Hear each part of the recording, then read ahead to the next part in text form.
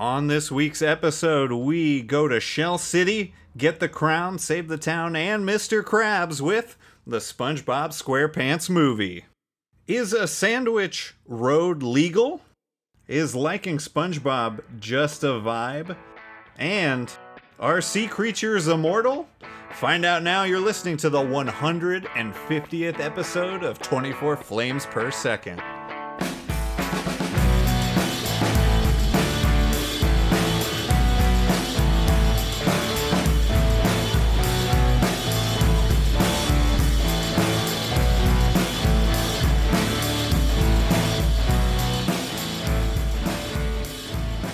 Da da da da da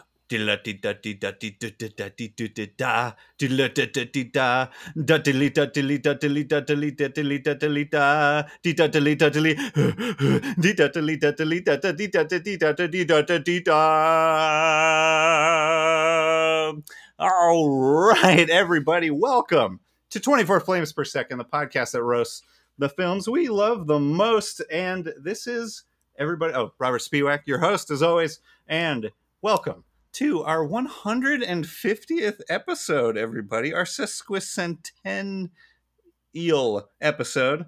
And everybody is very excited. We're very excited to be here. Very excited for those of you that have been listening every single episode, which I know some people have.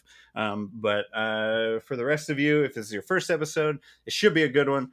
If this is anywhere in between 1 and 150, thanks for joining us. We're very excited to be here. And as for those of you that are fluent in SpongeBob, my opening was from the Krusty Krab instructional video episode. And that is because to celebrate 150th and SpongeBob SquarePants Sponge on the Run, that was supposed to maybe still coming out this week, we don't know. We are looking at the SpongeBob SquarePants movie from 2004, everybody, which was the big screen debut of everybody's favorite anthropomorphic sponge. And so everybody, it's great to have you here, and we're excited. We're excited. There's not much more fanfare other than that intro for this episode with the 150 thing, but we're getting close to the end of our third season as well, which is very exciting. We've only got a month and change left before we just dive on, keep the ship a-sailing into season 4. And that's also just super exciting for us. And so, yeah, thank you so much for listening. And we're gonna jump right into things here. And yeah, I don't have much more else to say other than nothing. Other than nothing, I have nothing else to say. So everybody, thanks for being here. Thanks for your support, your listenership, your everything. Thanks for your everything. But yeah, I think all that being said, all that out of the way, let's introduce our co-host this week across the city from me, the Sandy Cheeks to my Larry the Lobster, Chris Pepper Hambrick. Hey, how's it going? I did not understand that reference. Which one? Larry the Lobster? Yeah. Or any of it. Any of it. That's probably fine. That's okay. I mean, I know that I just thought it would be useful for you and our listeners to know where I'm coming from with this whole fandom. You're here against your will. We know. No, that's not what I'm saying. I'm saying I'm here. I'm canon blind. I don't know what that means. So it means that I'm unfamiliar with this work. Okay, great. That's just fine. I think you'll co-host it just as good as the next one that would have. And so, but yeah, anyways, it's great to have you here. How are you doing? I'm doing pretty good. Thank you. Yeah. And so I'm pretty sure I know the answer to this. Did you watch the movie this week? I did. Okay. Yeah. I was going to say, go ahead. What do you know about it? Well, what I know about it is that, as you mentioned, it came out in 2004. And it was meant to be the finale to the cartoon, which had begun in May 1st, my birthday of 1999. Wow. And Hillenburg, Steven Hillenburg, the show creator, thought it would be a nice kind of big bang at the end of the show. But Nickelodeon wanted to continue it because it was very, very successful. And so instead of ending the show, he took some time, did the movie, did the best, the job that he wanted to do. And then he actually stepped back as the showrunner. So even though he continued to be involved like as executive producer and he still had kind of like final say over the episodes, this was like his sort of last hurrah, which I thought was really interesting because he intended for it to end. And always had the vibes of like a series finale, but I didn't know that was maybe what it was planned was, and then they kind of were like, no, we like money still. We still like money. Yes, it's a real Mr. Krabs move, Nickelodeon. Exactly. But yeah, cool. Also, rest in peace, Stephen Hillenburg. As of, I think it was either last year or the year before, so 1 or 2 years now. But yeah, still in our hearts.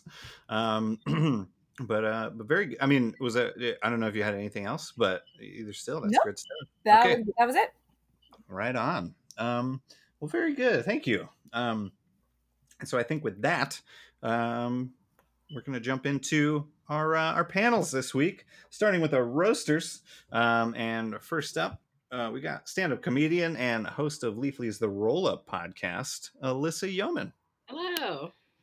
Oh, I meant to say you can find you on Alyssa Yo on social media. Yeah, you can find me there. That is the only place I will be. Anyways, it's great to have you here. How you doing? Yeah, I'm good. I've been wondering all day what the taste of a Krabby Patty is. Right. Yeah, that's my biggest concern. But there's a great video from Binging with Babish on YouTube where he makes a Krabby Patty. I think he makes the deep fried one that Bubble Bass orders in the one episode. I don't remember. He makes a couple variations, but it's pretty buck wild. Ooh, it looks nice. good. But anyways, it's great to have you here. Thank you for being here. Yeah, good to be here. And our other roaster this week, video game journalist and horror expert. You can find her on social media at SkatyB, Katie Bennett. Hi. Hello. How are you doing? I'm doing well. I have been wondering what a Krabby Patty tastes like my entire life. So yeah. I'm glad we're going to really find out today. We're really going to dig into it and figure out what's in there. It's the newest thing in podcasting. It's tasting. Taste of sound. And the flavor. Yes, the flavor goes through your ears. But yeah, no. I think I can't. I'll say it now. Can't promise everybody that they will know the taste of a Krabby Patty by the end of the episode. Just full disclaimer. I'm gonna know. Regardless, it's good to have you here. Thank you for being here. Thank you. And on the defense this week. Hang on. Whoa, misread my whole thing. Actor and designer. You can find him on social media at AK-A-Day. Kwesi Phillips. Hello. How's it going? It's good. How are you, my friend? You killed it with the intro. I love that. I think I had to truncate it from the actual episode. I think you did. It because it's like very 2.5 minutes long. That's right. But anyways, how are you doing? 150 episodes, man. This is crazy. Right. I love it. That's right. I'm so happy. Yeah. This is fantastic, and we're doing a great one today. So I'm looking forward to it. Yeah, well, I hope you can put your money where your mouth is. These roasters are about to get smoked. That's all I'm saying. We will see. We shall see. But anyways, Kwesi, thank you for being here. And you know how this goes. Problem. After 150 episodes, we start a movie in a minute. Give us the full plot synopsis of the SpongeBob SquarePants movie. All spoilers right. And all. Whew. And we'll give you 60 seconds and a 3 count. How do you feel? Are you ready? I think so. I think I can do this. Here we go. Okay. Right. Well, here we go. In 3, 2, 1, go.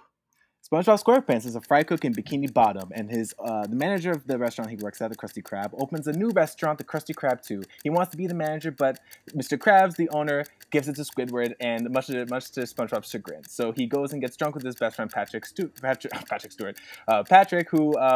And during this time, Plankton hatches the evil plan, Plan Z, to steal the crown of King Neptune in order to trigger chain events. King Neptune blames Mr. Krabs, and SpongeBob, to save Mr. Krabs and the help of King Neptune's daughter Mindy, goes on a journey to Shell City to get the crown back. He encounters a lot of adventures and monsters who he befriends, and in the meantime, to stop him, Plankton hires the help of Dennis, an assassin, to go and kill him. They make it to Shell City, but the Cyclops that guards them kidnaps them and drives them out. But he takes them to their home, and after a weird chain of events and a very sad scene, the tear of their friendship saves the day. They get the crown back. And you're out of time.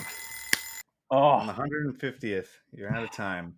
But, I mean, you're in the third act. That's not bad at all. Oh. Calling Patrick Stewart is probably what messed me up. I mean, you lost 3 seconds on that. But yeah, okay. Let me see. We're at the end where he said they have the crown. The final part of Plan Z was these bucket helmets that Plankton is giving out to the people coming to buy Krabby Patties from his restaurant. The Chum Bucket are secret mind control devices, which he tries to get one on King Neptune as well. They've got the crown. SpongeBob and Patrick accidentally waste the bag of wind that will zip them back to Bikini Bottom from Mindy. And so who's here to help? David Hasselhoff, playing himself. And so he acts as a jet ski for them to ride on out to the middle of the ocean. And Dennis shows up also. He zips out on the water on the Cyclops boot that smeared him before. And tries to also stop and kill Patrick and SpongeBob again. He gets clotheslined on a catamaran as they're going, and so he's out of the picture.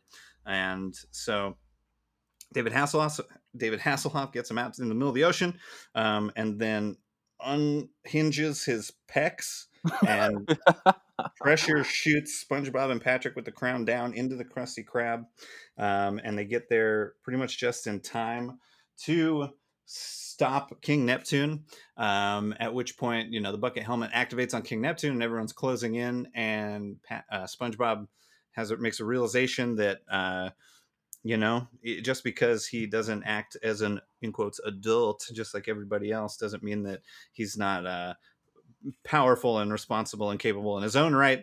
And he sings a parody of I Want to Rock by Twisted Sister. That's the Goofy Goober rock. And he plays a guitar that laser blasts all the helmets off of everybody. And then they all kind of close in on Plankton, and he gets arrested. He gets taken to it's the Institute for the Criminally Small, and he's out of the picture. And because of all these events, SpongeBob is then given the role of manager for the Krusty Krab 2. Credits roll, and that's the movie. Boom. And so yeah, not bad. And so great. Yeah, we're gonna good job, Kwesi. We're gonna get your opening statements. We're gonna take a quick break, and when we come back, we'll do that. And so everybody, stay tuned for the rest of our 150th episode. We will be right back. Are you a young filmmaker looking to gain more exposure for your work? Submit your film to the 14th Annual National Film Festival for Talented Youth, or NIFTY, happening this fall. Meet other emerging filmmakers and creatives and screen your film to an international audience. You could even find yourself featured on a future episode of the Nifty Podcast. Submissions are open now, so head to nffty.org/submit today. And we're back, everybody. Welcome back to the 150th episode of 24 Flames Per Second. We're talking about the SpongeBob SquarePants movie from 2004. Kwesi Phillips, right before the break. You made it to Shell City to get the crown and save the day, but no further. You didn't do what SpongeBob and Patrick could. So now let's get your opening statements. Okay. Why are you here defending the SpongeBob SquarePants movie?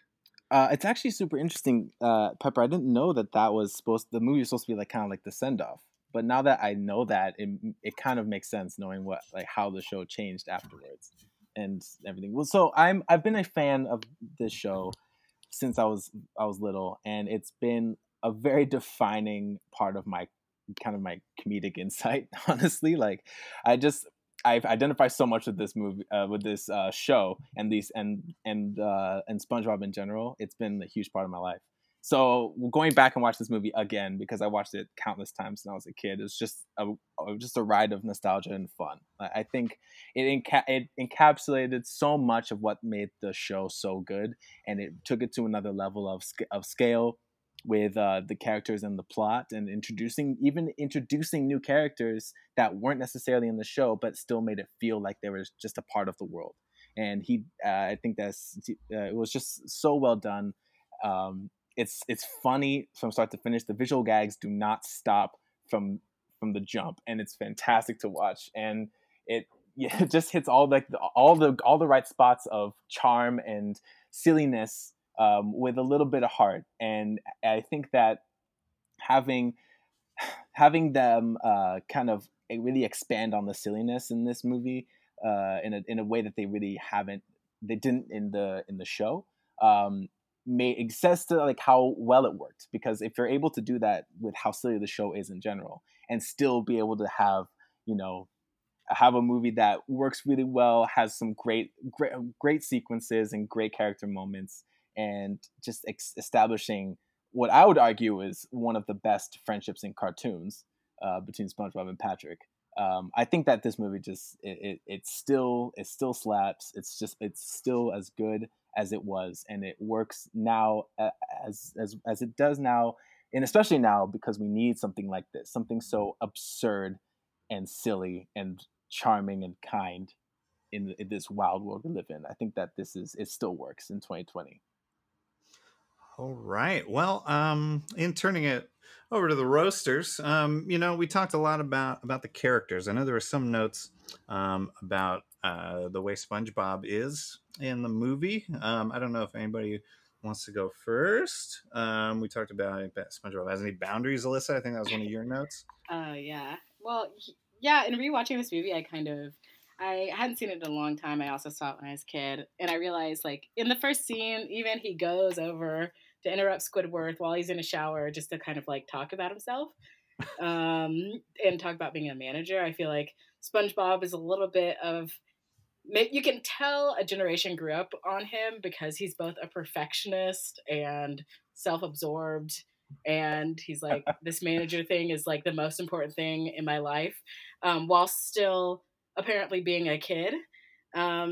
I also felt like whenever I watched it this time versus watching it when I was younger, I noticed a lot of the like animation really didn't hold up for me, and some of that like into the real world and coming out wasn't good. And I just thought it was weird that you're either a kid or you're a man. So I think that was maybe just like the early aughts, the naughty aughties, and so some of that felt a little bit archaic upon rewatching it now. So yeah, Katie, go ahead. Yeah, and I mean, I think just talking about characters in general, I think one of my big complaints, which I actually forgot to mention before we started recording, but where the hell is Sandy? She's in this movie for like 2 seconds, and she's one of the best characters in the show. And so I was a little personally frustrated that they didn't use her as much as they should have.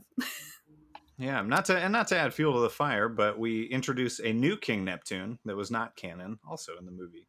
That was something that I remembered when I was watching this too.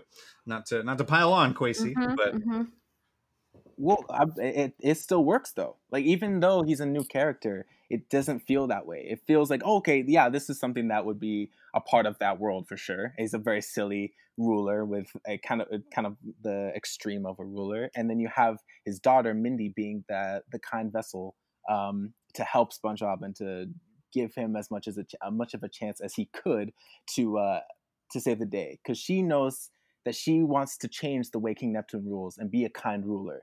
And in order to do that, she needs to establish it now and she sees SpongeBob as a chance to do that. So I think that she's a great character to introduce. And I love Sandy Cheeks. And I know that I would love to see more of the classic SpongeBob characters, more Squidward, more of everything. But I think for the story that they were trying to tell with this, they were focusing on the main friendship of Patrick and SpongeBob, which we all love, and using that to tell this really fun adventure story. And I think that was a great chance a great direction that they took in order to just kind of tell this great story.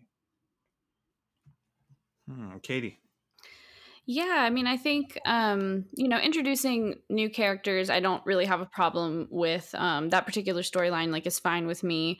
And I can honestly let go of the Sandy Cheek stuff. I just personally really love that character. But I think kind of what I'm getting at is a symptom of what I think is my main issue with this movie is that it feels like it is it's like a shift in tone from what I perceive the television show to be. So Kwesi, like you, and I know like Robert too, like I am a lifelong fan of this show. I've grown up watching it. I think there are SpongeBob references just like buried into my brain, into my subconscious. Forever, and yeah. so I really love these characters and I love what the show does, but I feel like there's just something about this movie that it just feels different. It's almost like it has a bit of an edge. It's like a little bit edgier. So like some of the jokes are a little bit more risque, and they get drunk, but it's actually just ice cream. But it's like clearly that they're wasted. And there's like a centerfold joke with Plankton at one point, and then like Patrick is like, "Would you like to see my underwear?" Like at one point, and it's just like, I don't know, something about that to me, it kind of takes away from what I perceive to be like the blissful ignorance of the show, just innocence. And yeah, so for that, I feel like maybe they were just like trying to make things a little bit bigger, a little bit edgier for Hollywood, but it didn't really land for me. Alyssa, sure. Go ahead. Sorry. Yeah, I wanted to piggyback off that. I totally agree. I think they were kind of trying to rely on like what were other funny movies at the time. So I feel like what I did like about SpongeBob, it was kind of like they created that whole world. All the humor was like so inside. And then in this movie, we were seeing like those references to Zoolander or to Rocky Horror Picture Show. And that kind of like crude humor that was like, I think the kids who watched this in 99 or something would like this now in 2004 because they're watching American Pie. And I felt like that felt a little forced. What was the Zoolander reference? I think I missed it. Oh, so the Zoolander reference is whenever he thinks he's about to be manager. Uh-huh. And they announce it at Squidward, and SpongeBob is like, "I got this. I'm the manager," and he goes up to accept the reward because that's how Zoolander starts. Is like, right. Yeah, right. And which is a big like moment in the movie, but I thought it was kind of strange to make that like a comedic reference to something else that was just. It felt like it was just trying to be that combination of like spoof movie and here's like nasty humor and not as playful as SpongeBob usually is. I feel like that's a bit of a deep cut though, because because for me it's so SpongeBob to just be like, in my head, I got the job. Squidward doesn't even care about this job. I got the job, so I'm just gonna celebrate and do what I wanted to do since I've been dreaming about this for months, I assume. And then having that little bit moment with Mr. Krabs and just like saying whatever he was thinking into the microphone. I think that's classic. I think that's totally what SpongeBob would have done. Chris, go ahead. Yeah, a lot of what I hear you guys talking about is like all of you are people who grew up on the show and are kind of trying to analyze its jump to the big screen. And a lot of shows try to do that, and with varying success, of course. I think it's like kind of even like a cliche. So how do all of you think this fits into that tradition of the small screen or the leap from small screen animation to big screen? Is this like, as an example of that, where does this play in, and where did they go right and wrong in that translation? Because I feel like that gets at a lot of what you guys are talking about. Kwesi, go ahead. Yeah, I think the Roasters made a great point about kind of the stretch that movies take towards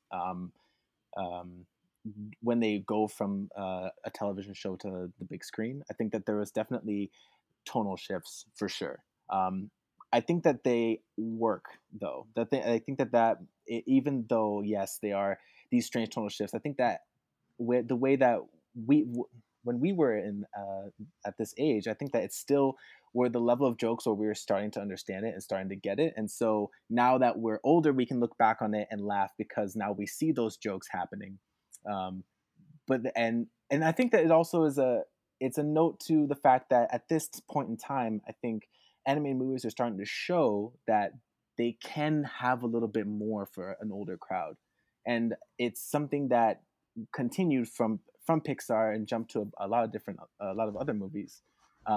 I think SpongeBob was no exception. So I think even though when it comes to the canon of comes to the idea of what happens when movies shift from small screen to big screen, it's bothersome when the tone shifts and you start to lose some things that the characters would do, and also you lose the other characters in the shows that you like, and that is a problem when you're writing the story for people who have watching the show for several years. But then it also works if you have a chance to kind of take more risks. Katie, go ahead. Yeah, so I mean, I think a TV show that's trying to make the jump to film is always going to struggle, especially with like a kids show, because being played on Nickelodeon in the time before video on demand, you basically had a built-in audience. If there was a kid home during the time that you were playing it, you were like almost guaranteed a certain audience every time you aired an episode. Whereas with a movie, you're not guaranteed that people are going to go all the way to the movie theater and pay a ticket to watch. So I totally understand wanting to make things flashier, bigger, more exciting, to convince people to come in. And I also understand putting in jokes that might go over the head of the child to appeal to the adult that's inevitably being dragged to the theater with them to take them to this movie. Mm-hmm. So I don't really have a problem with that in general, but I feel like this movie, maybe it couldn't really find its footing because it was trying to do all of that at once.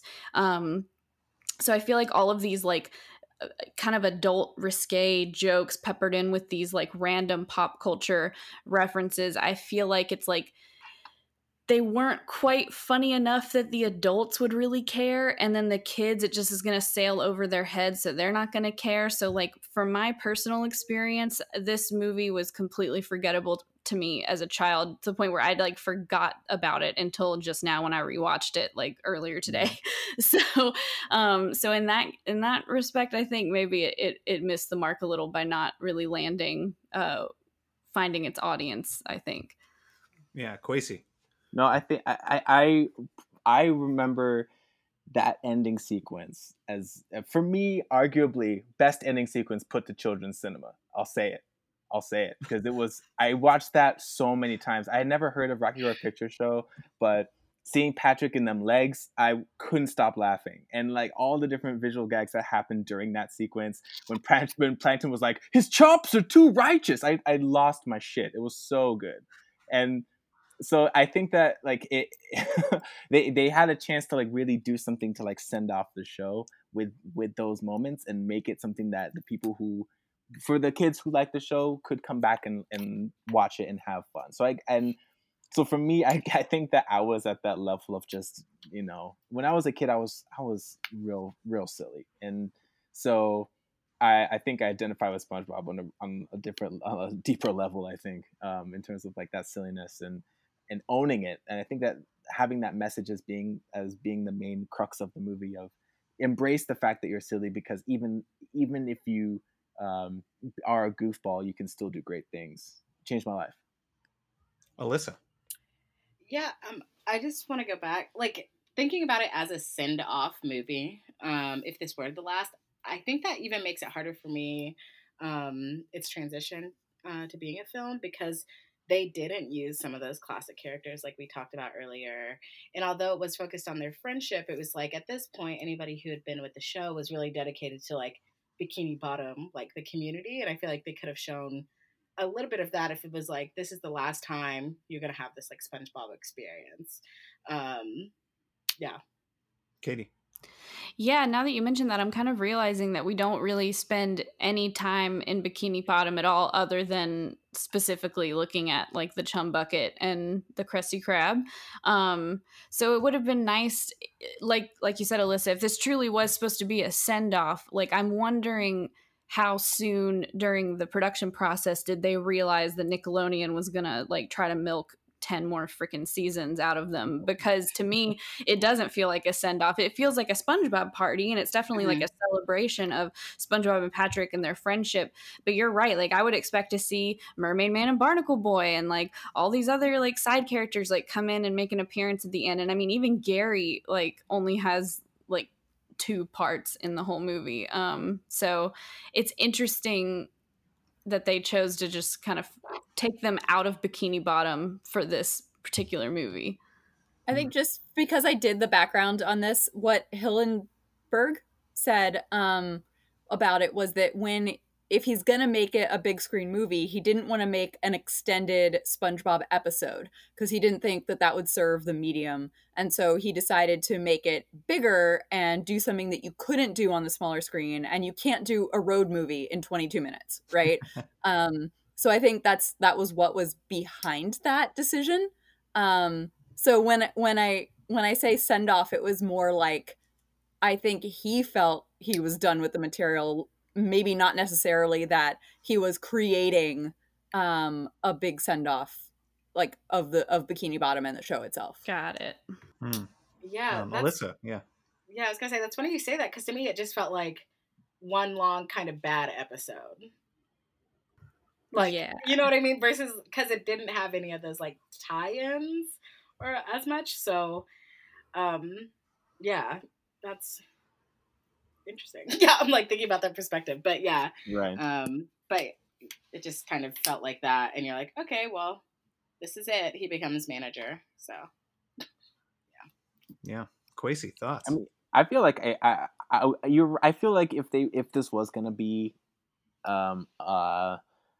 a good send off, but it turned out not to be, I would have liked to have seen some of the things kind of last over. I don't know if I don't honestly stop watching after a certain part of season just because it really got way different, and I think I would have loved to see more of what they had introduced if it was something that they wanted to continue. So I think that I'm looking at it through the lens of I did not know that this was supposed to be a send-off. I'm looking at it as like a big adventure for SpongeBob. And in that lens, for me, it's great. It's something that they took a big chance, and I think they killed it. Katie? I also stopped watching this show after the first few seasons because I felt a very distinct tonal shift, and It just didn't feel like the show that I was used to watching. But I associate this movie with the beginning of that tonal shift. I think that's when I first noticed it, and I mean, I don't have like a vivid memory of the first time I saw the SpongeBob movie, but I do kind of vaguely remember like going to see it in theaters, being really excited, and then leaving and just being like, nah, and then never watching it again, and just only watching like the first few seasons because those were the best ones. So while I appreciate and understand wanting to, do something a little different for the big screen, I personally don't think that they nailed it. Well, another point that we have here on our roster, I want to make sure we sneak in here right before we unmask, is that, with a feature film comes a larger budget than on the normal show. And we talked about, the technology, the mixing of live action and animation a little bit. So I don't know, Roasters, if anybody wants to jump off of that. Yeah, that felt a little bit rough to me rewatching it. There were just times where like SpongeBob color changed and I wasn't like sure why. I don't know if it was like he was in the sun, and also just like it kind of took me out of like the world of SpongeBob in a way. And I think they had maybe done this in some episodes before the movie, but it just felt so distinct. And I found David Hasselhoff was just hard to watch. I mean, I knew he was like maybe the hot guy of that time, but his whole like that whole like chess sequence and him like being there, I was just like, this feels about like 10 minutes longer than it needs to be. Yeah, so I just felt like that animation wasn't as good as I remember it, and it's so like jolting. Well, and David Hasselhoff was a hot guy of the 90s, so it was scary if you were a child. Maybe to see that chest. Katie, go ahead. Yeah, first off, I didn't know who the hell David Hasselhoff was until I saw this movie, so it definitely was not that was not catered to me and people like my age. I don't think they expected us to know who the hell David Hasselhoff is. But aside from that, this is definitely a personal preference, but like, unless it's Who Framed Roger Rabbit and maybe a select few other things, I don't love animation and real life combined. It just aesthetically doesn't do it for me. That being said, for 2004, I think some of those effects were done well, some were done not so well. But kind of adding to just like the general tone, like the feeling of the whole movie, I think what adds to that is that they did change the animation slightly, which a lot of animated shows do when they transition to film. And I never like it. I never like it when they do it.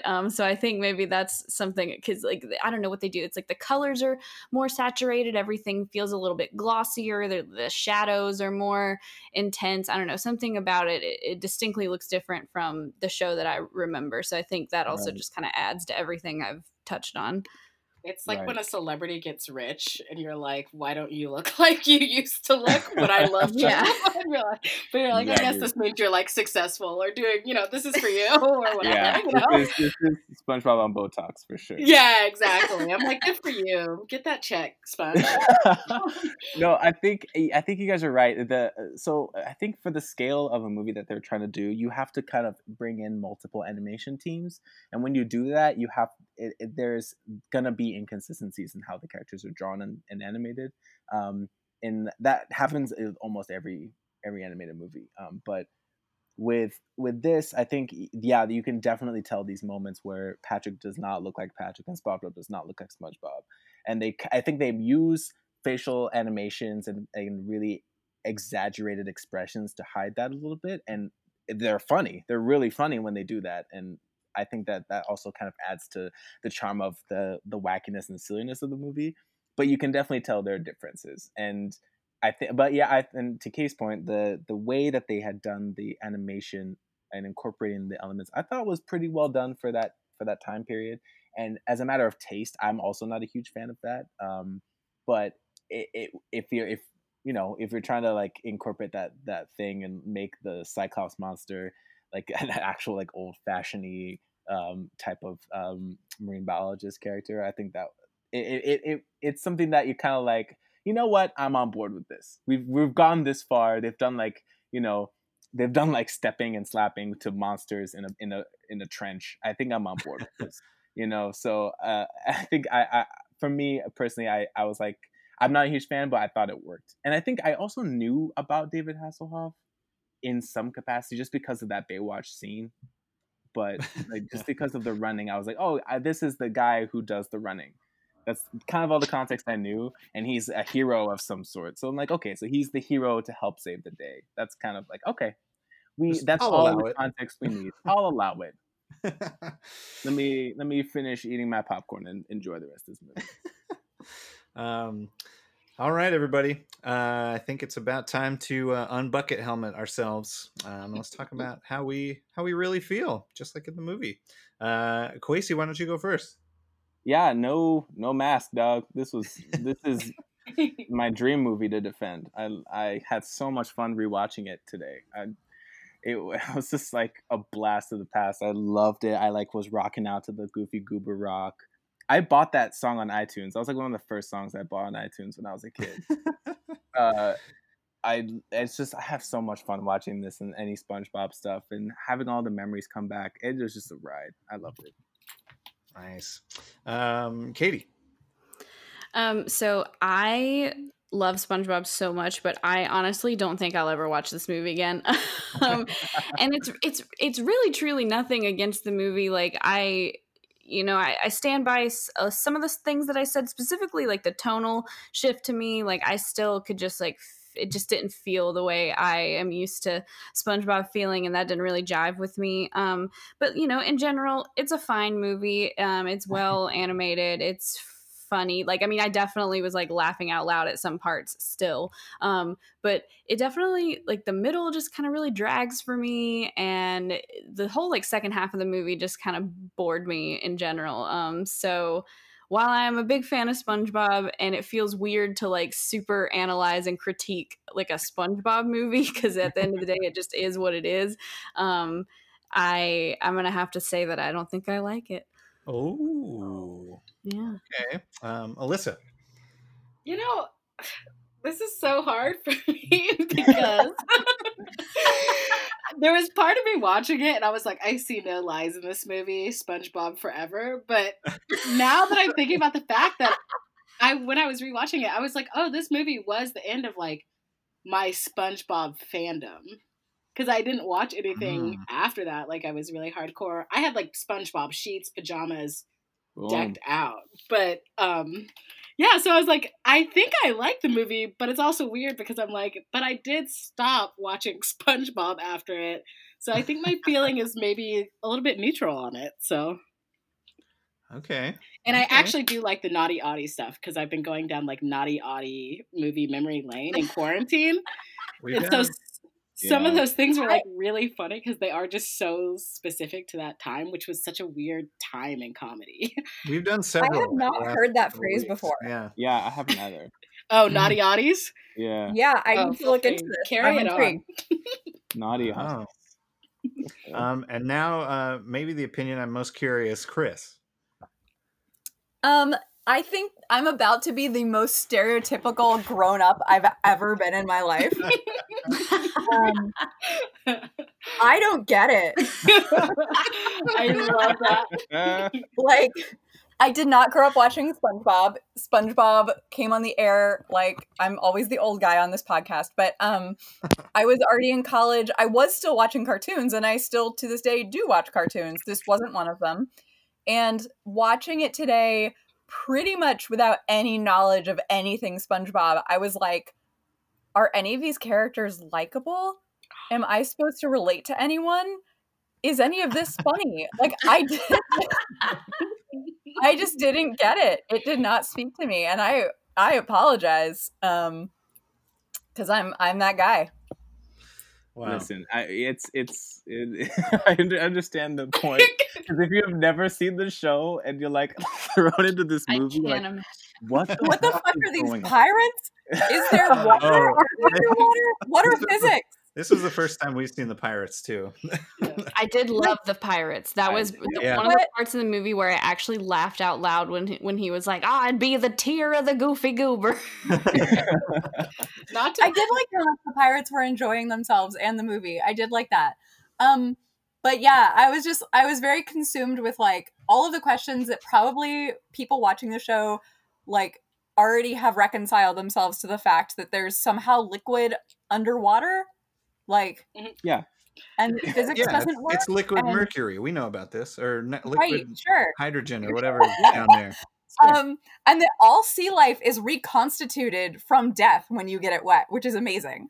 Oh yeah, they're immortal. That was pretty cool. But yeah, like I was just kind of baffled the whole time. I mean, not to sound like a total zoomer, but I think SpongeBob is just a vibe. Yep. Yeah. But I can't imagine jumping in right now and being like, none of this even relates. Or like, exactly. Yeah. I think I would be remiss to say that I do like this movie, but I acknowledge it's not a good movie.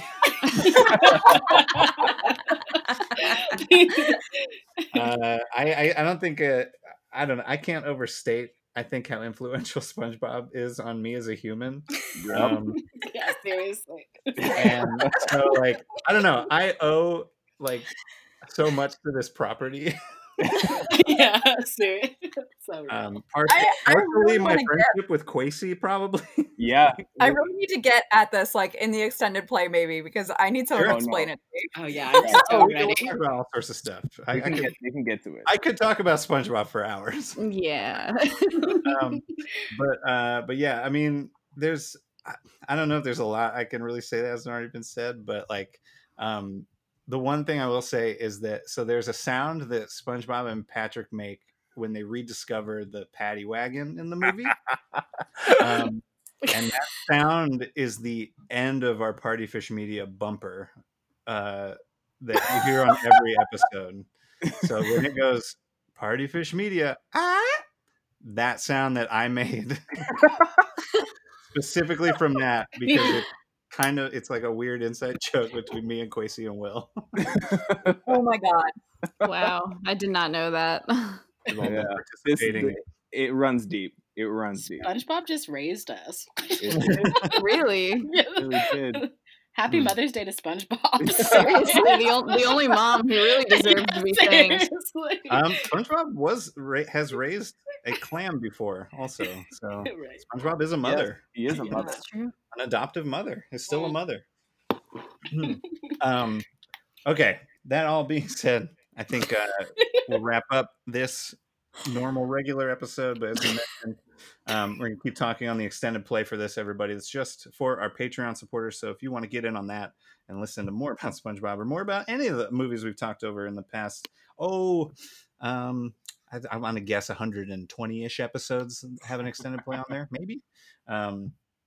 You can head over to patreon.com/24flamespod and help support the show and get access to a whole bunch of stuff. We got drink-alongs, we got movie reviews, we got, well, that's most of it, but it's all good stuff, especially in quarantine times. So I would say, yeah, go check it out. And if you've got thoughts on the SpongeBob SquarePants movie, you can email us at 24flamespod@gmail.com.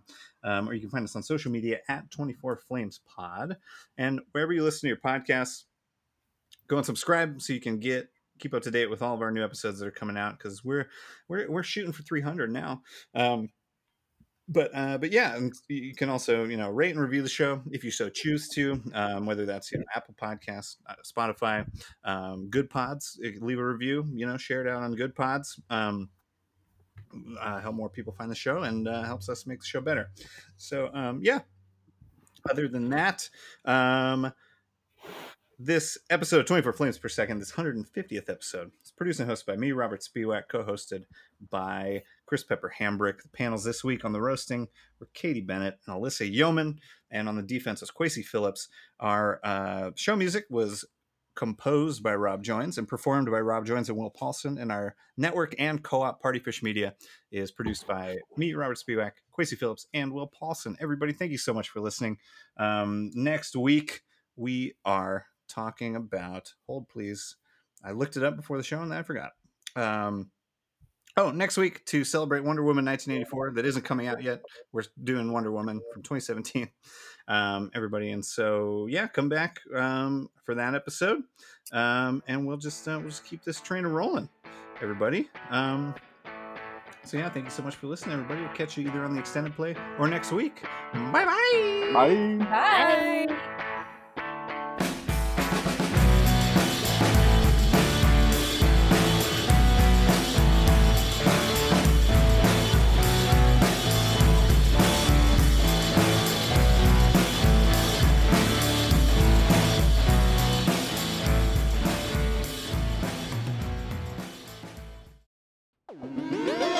Party Fish Media. Party Fish Media acknowledges that it operates and records on indigenous Duwamish and Puget Sound Coast Salish land that is still home to the Duwamish tribe. This land is stolen in violation of the Point Elliott Treaty of 1855. We are committed to uplifting the name of these lands and community members from these nations who reside alongside us. For more information on this land, its people, or ways you can help, visit duwamishtribe.org or realrentduwamish.org.